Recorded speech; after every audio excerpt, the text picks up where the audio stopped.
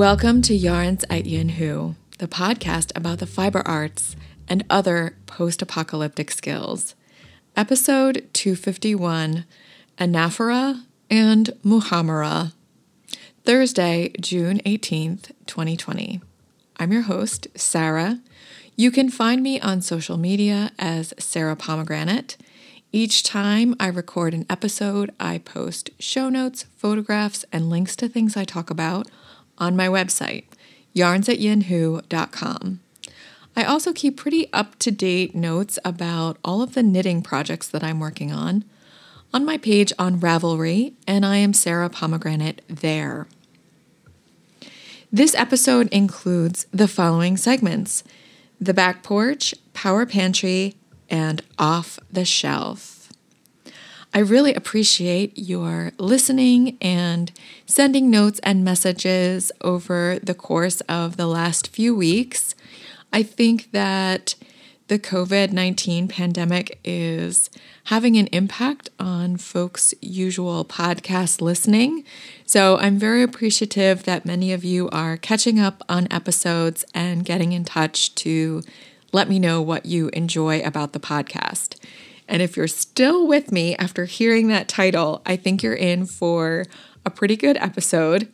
And I also plan to record again in very short order a small podcast that will be all about my upcoming pattern release. It's the first pattern in a collection I'm doing over the course of the year, all patterns based on inspiration from Clarissa Pinkola Estes' Women Who Run with the Wolves.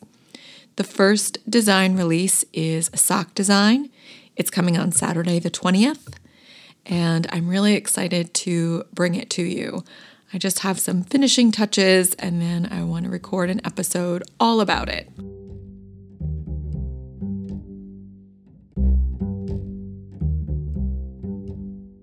I'm over at the studio very early this Thursday morning. It is our last day of school instruction. Teachers still have some responsibilities for wrapping it up and grades and meetings and all that kind of thing. But today is the students' last day and our last day of instructing them. It has been 60 days of home instruction since we left the building on March 13th. And it has been a roller coaster of emotions and challenges and interactions with students, some amazingly positive and some really trying and very difficult. So it's good to bring things to a close and to see what our next step will be in terms of opening in the fall. The students have a virtual graduation next week, and the seniors have elected to have a students-only ceremony, no parents, to comply with Governor Murphy's rules about numbers for a gathering. Teachers have been invited, and I hope to witness the graduation in mid-July. Okay, let's get to the knitting. On the back porch is Rift, a design for a cropped summer tee by Jaqueline Cieslak. This has been really popular. Lots of folks are knitting it, and it has many different options. Jaqueline Cieslak's patterns are truly excellent for a lot of reasons. She designs for a wide range of sizes and body types. She gives lots of different kinds of adjustment so that you can get the fit you want and get a garment that looks great on you. That takes a lot of time and thought and development to make a pattern like that, and I really admire her. She always has some clever little detail that actually ends up being a structural detail in the knitting, and Rift is very much like Ursa in that regard. but it's for a lighter weight yarn and more of a warm weather wear. I very much enjoyed knitting this pattern in Green Mountain Spinnery's Cotton Comfort, which I harvested from another project that worked out at really too dense a gauge for summer wear. That design was Summer by Ankestrict, and I do plan on knitting another version of that in a lighter weight yarn and hopefully having better success. But I just love this Cotton Comfort. It's in the silver colorway, which is an undyed colorway. And I had a lot of course, breaks and stuff in my yarn. There were a lot of problems with it, but I just, kept knitting. I wove in ends, and the result is really great. I made mine quite cropped with a much longer back hem than front hem. It kind of has a split hem detail. I did incorporate bust darts because I tend to go down in needle sizes when I knit a pattern to get a stitch gauge that works out. That usually means my row gauge is quite a bit less than what's called for. And so my fabric doesn't build as quickly. This is particularly important in the bust because with a crop sweater where you can see the hemline all the way around very clearly, you don't want that front rising up. So I did put in kind of a modified version of her smallest size of bust darts. I love the way she does them with German short rows, and it was just enough to keep the front of the top even with the back and not pulling up. I adore the top. It's great with little summer shifts and dresses as another layer. It's very comfortable to wear. I didn't make it quite as oversized as her design suggests, but it's a bit oversized and super comfortable. I have put photographs of my finished project up on Ravelry with some details about the things that I did. One place where I veered from her directions is that I did not use a 3-needle bind-off to seam up the shoulders. I used a Kitchener stitch. As I said, I'm always concerned about row gauge, and the 3-needle bind-off eats up some of the fabric up there, and I thought I would achieve a little bit more length in the armholes and in the neckline in general by doing a Kitchener stitch and adding just a little bit of fabric at the shoulder instead of cinching it up.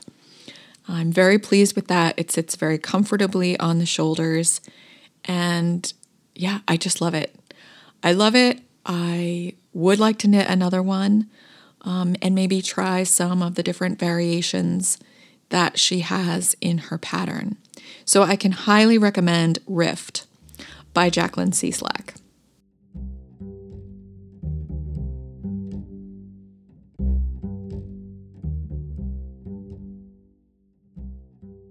A few weeks ago, my mom told me about a pair of socks that I had knit. She said it was the first pair that had started showing signs of wear in the heels. And I said, well, the next time I come to visit you, how about you give them to me and I will make an attempt at darning them, which I have never done. So she agreed and she gave me her washed pair of socks. They're a pair of shorty socks in my Humblebee socks pattern, and the heels were nearly blown through. She admitted to these being an absolute favorite because they have a blue color. I knit them in Carol Foster's Northumberland yarn in like a variegated blue. She wears blue sneakers and she wears a lot of denim, so she was just really, as soon as they were coming out of the wash, she was putting them back on again, and these got a lot of wear. I think she's had them for about 2 years. So I have been looking through magazines that I own and trying to really make use of recipes, patterns, and other things of interest in there. I don't subscribe to Making Magazine, but I do have a few issues, including issue 5, which is the color issue, and which features a section on mending, different techniques in mending knitting by Bristol Ivy. So I looked through that and I decided that the woven patch technique would be optimal for reinforcing the heel. All of the stitches were intact. There were no holes. These socks were not blown through, but the yarn was so extremely thin in some places that I didn't really feel that the technique of doing duplicate stitch would be sturdy overall. And the weaving really intrigued me. So it's a little awkward because it was my first time doing it, but I managed to find some leftover yarn, Carol's yarn, the exact yarn I had used for the socks. So that was great. I was able to match the color, and I created a woven patch on each of the heels. I have washed and returned these to my mom, and I haven't heard yet about her thoughts regarding the comfort of the woven patch or how well that patch wears over time. But I will keep you updated. And I think for a first attempt at mending, it was really very comforting and meditative to do. I think I was more motivated to do the mending because the socks are my mom's than if I were thinking about mending something of mine. I think I would put it in a pile and put it off. Whereas because these are my mom's socks, I just really wanted to get them fixed for her and to see what she thinks about the comfort of the work that I did. If you're thinking about doing some mending of any knitted garment, I can recommend Bristol Ivy's article in Making Magazine number 5. She goes through several different techniques.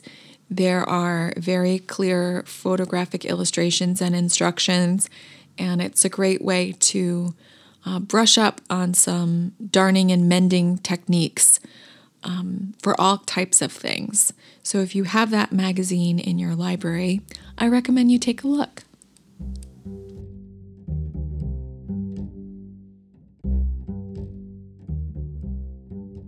Inspired by Emily's photographs of her beautiful folded bolts of fabric in her crafting area, which I have seen in person and which is incredible, I just started to get this idea that I really needed to clean my crafting area.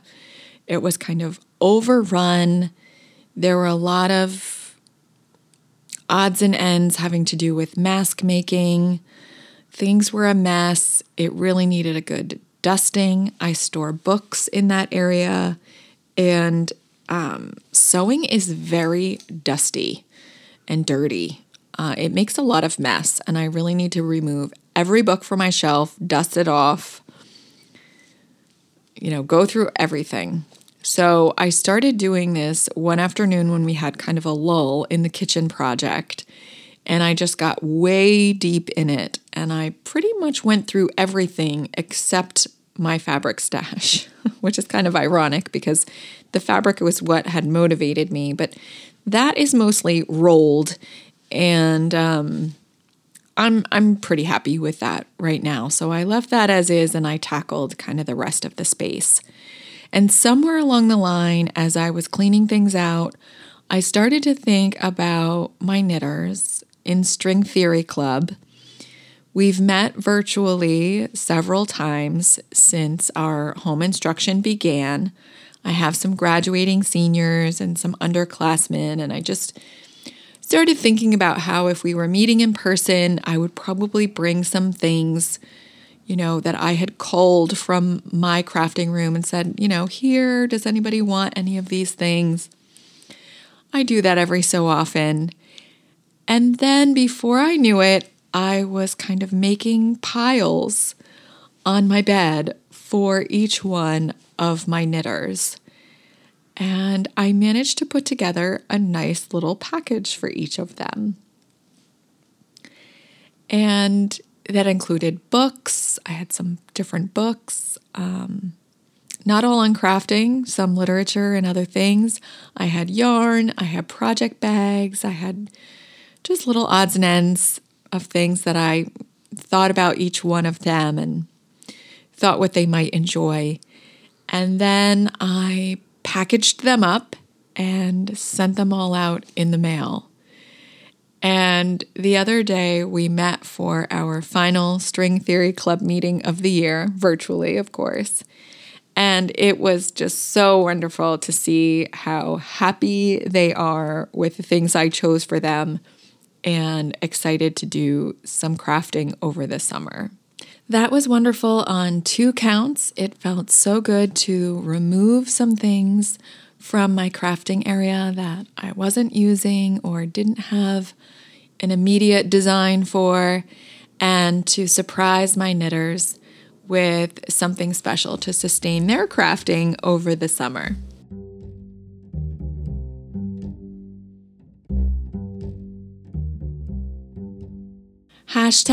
#Power Pantry. I have been experiencing hummus fatigue. I don't know if you've been through this.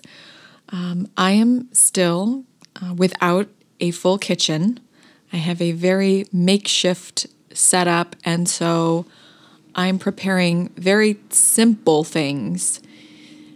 And my go-to for a lot of snacks and lunches has been hummus. Hummus and vegetables, hummus and pita, hummus and crackers.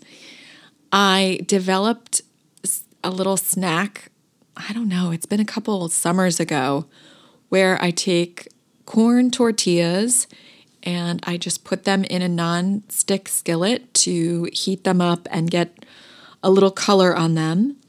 And then I spread hummus over the tortilla, and then I take 1 stick of string cheese and I shred it, and then I put that on top of the hummus, just let it start melting, and then I roll them up. And 3 of those makes like a nice little lunch. It's a really odd combination, but it's fast, it's simple, it's relatively mess-free. And I enjoy that, but I have been tiring of hummus. So I was talking to my sister, and I think it might have been in late March or early April. She had asked me for a recipe from Selma, Selma of Little Big Knits. And Selma had brought to our Knit Local getaway last year a dish called Muhammara. It's made with red bell peppers and walnuts and is an incredible hummus-like consistency dip with amazing deep flavor. There's a real like umami tang to it, and it's great for dipping bread, vegetables. And Jessica remembered that because she was at the retreat, and I thought I had the recipe but didn't, and Selma right away had texted that to me. Jessica took it and she did like I suspect many of us are doing.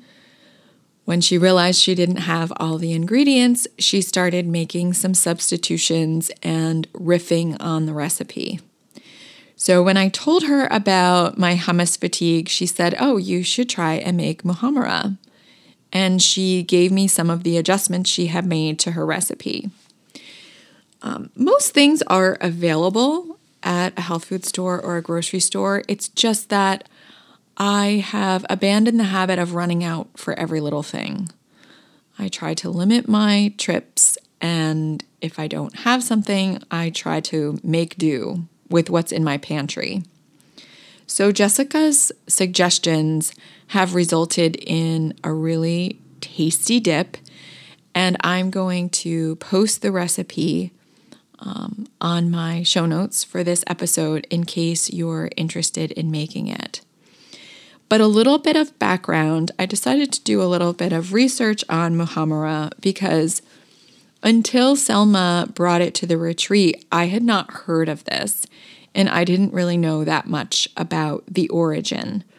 Selma had copied the recipe from a cookbook, but she wasn't sure which one. It had been a while ago, and she's just been making this and loving it for years now. So I went online and found a Lebanese chef making her version of Muhammara. She referred to it as Lebanese ketchup. She called it a sauce, and she said that in her cuisine, she puts it on everything, with everything. She said it had really wide application in her Lebanese kitchen, but that the original version was from Aleppo in Syria. And the word Muhammara comes from the Arabic for something red. So a consistent notion with this, even though there are varying recipes, is that there are red bell peppers. I actually used yellow and orange bell peppers, and it came out great. They are roasted, and then they are blended. Food processors are a really great tool for this. They're blended, and the recipe that Selma gave us has toasted walnuts. Jessica substituted toasted sunflower seeds. I did a combination of both, and then I read further that soaking the nuts or sunflower seeds for 12 to 24 hours in water before blending makes them even softer. I haven't tried that, but I think I will next time because the texture of my Muhammara is a tad grainy with the sunflower seeds. The walnuts are oilier and they tend to blend a little bit more readily.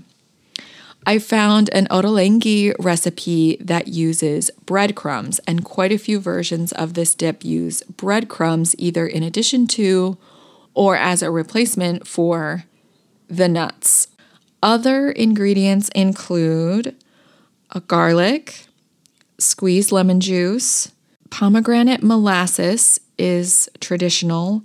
That is something that was not in my pantry, so I used sorghum syrup. You could also just use molasses, but something just a little sweet really elevates the flavor. Salt, cumin, red pepper flakes, and olive oil. When I make this, I seriously can't get enough of it. I just keep, if I have a plate of carrot and celery sticks, I just keep dipping and dipping and dipping. It's so good. So I really urge you to try this. If you're gluten-free, if you're nut-free, you could try the sunflower seeds. I think depending on your dietary restrictions, you could really make an interesting version of this dip. Muhammara. Do you already make Muhammara? I would love to know the ingredient list that you use. And if you try this recipe, I hope that you will let me know. And if you come up with any interesting substitutions or variations, I'm eager to try them because I envision myself using this as kind of a hummus substitute all summer long.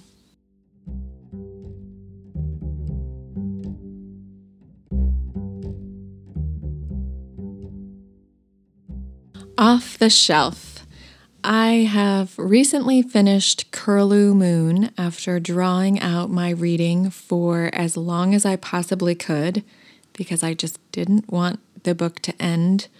I enjoyed the journey so much, but I have finished and I passed that along to my mom. I think she'll enjoy reading that. And I have picked up Mudlarking by Lara Makelem. This book was recommended on Goodreads as, if you liked Curlew Moon, you might enjoy Mudlarking. And indeed, I am enjoying reading it. It's a book about the Thames River in London. being a tidal river of which I was not aware, and it being a really vast archaeological site with lots of opportunities to make finds and learn about the past by looking in the foreshore, which is the area between high tide and low tide. So when the tide goes out, that area is exposed, and centuries of different finds can be located there by amateur mudlarks.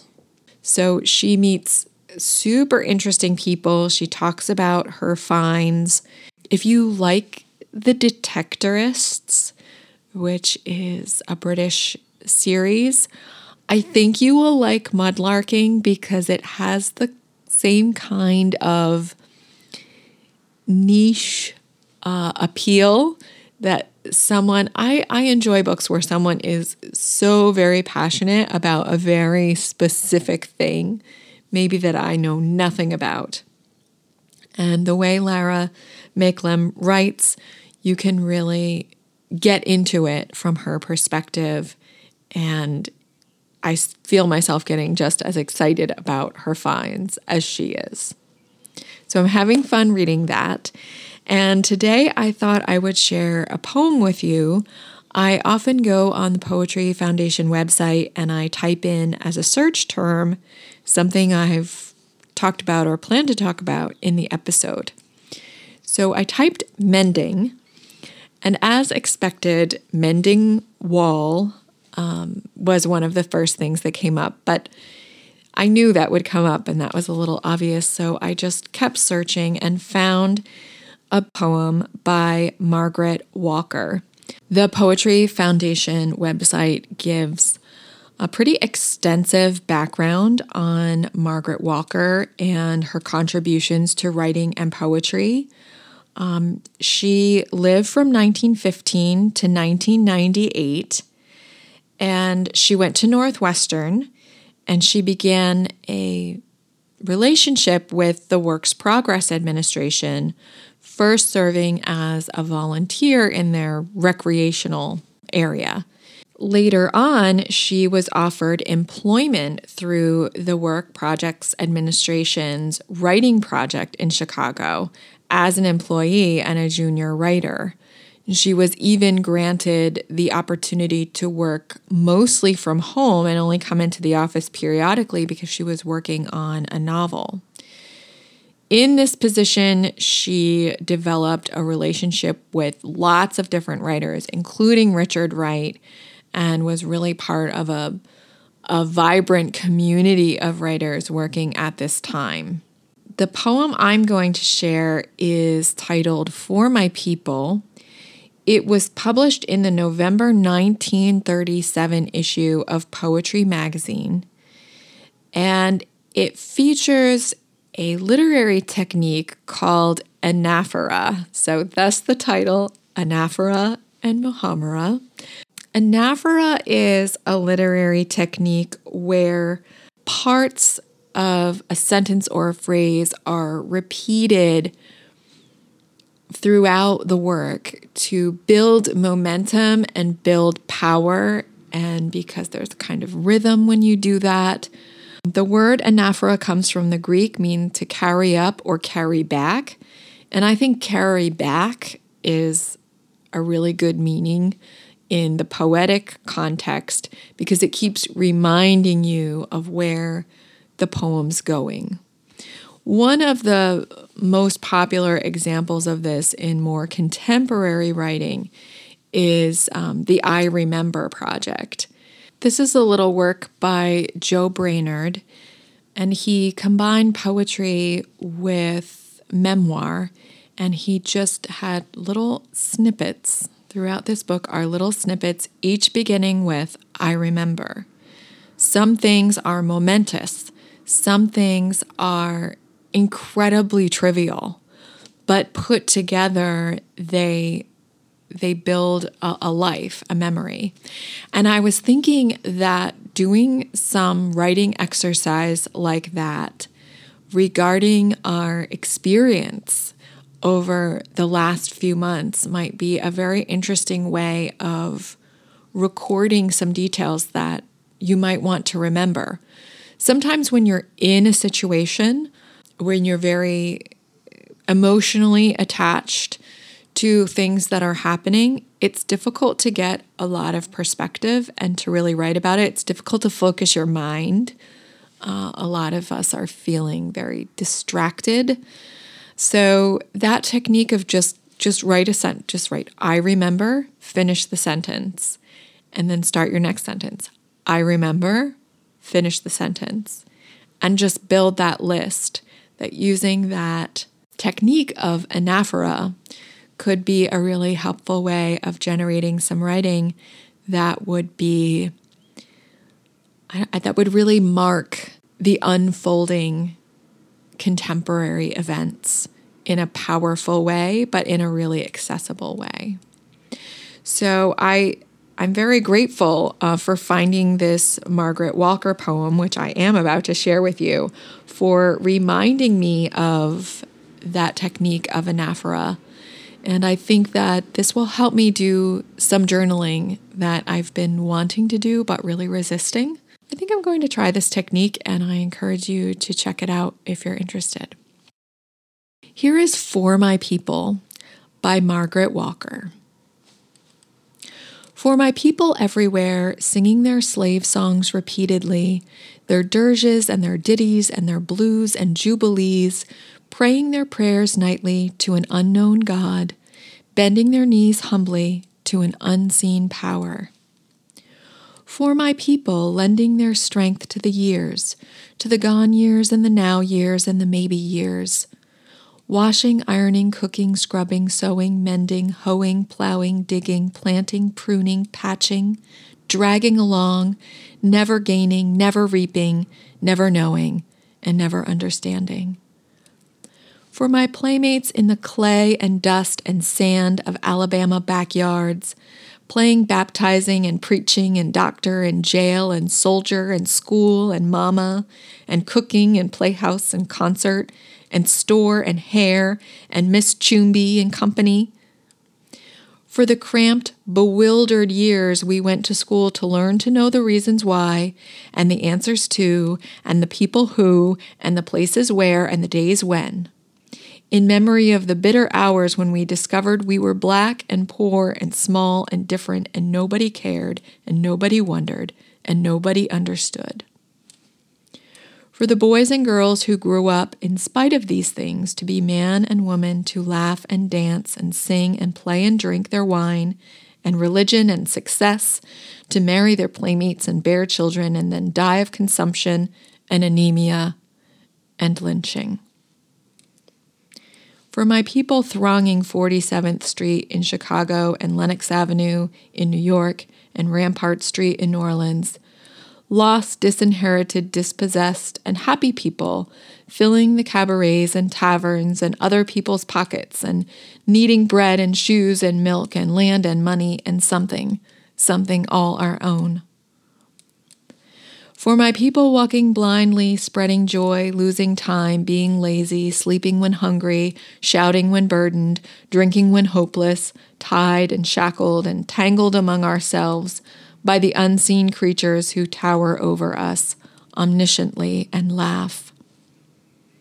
For my people blundering and groping and floundering in the dark of churches and schools and clubs and societies, associations and councils and committees and conventions, distressed and disturbed and deceived and devoured by money-hungry, glory-craving leeches, preyed on by facile force of state and fad and novelty, by false prophet and holy believer.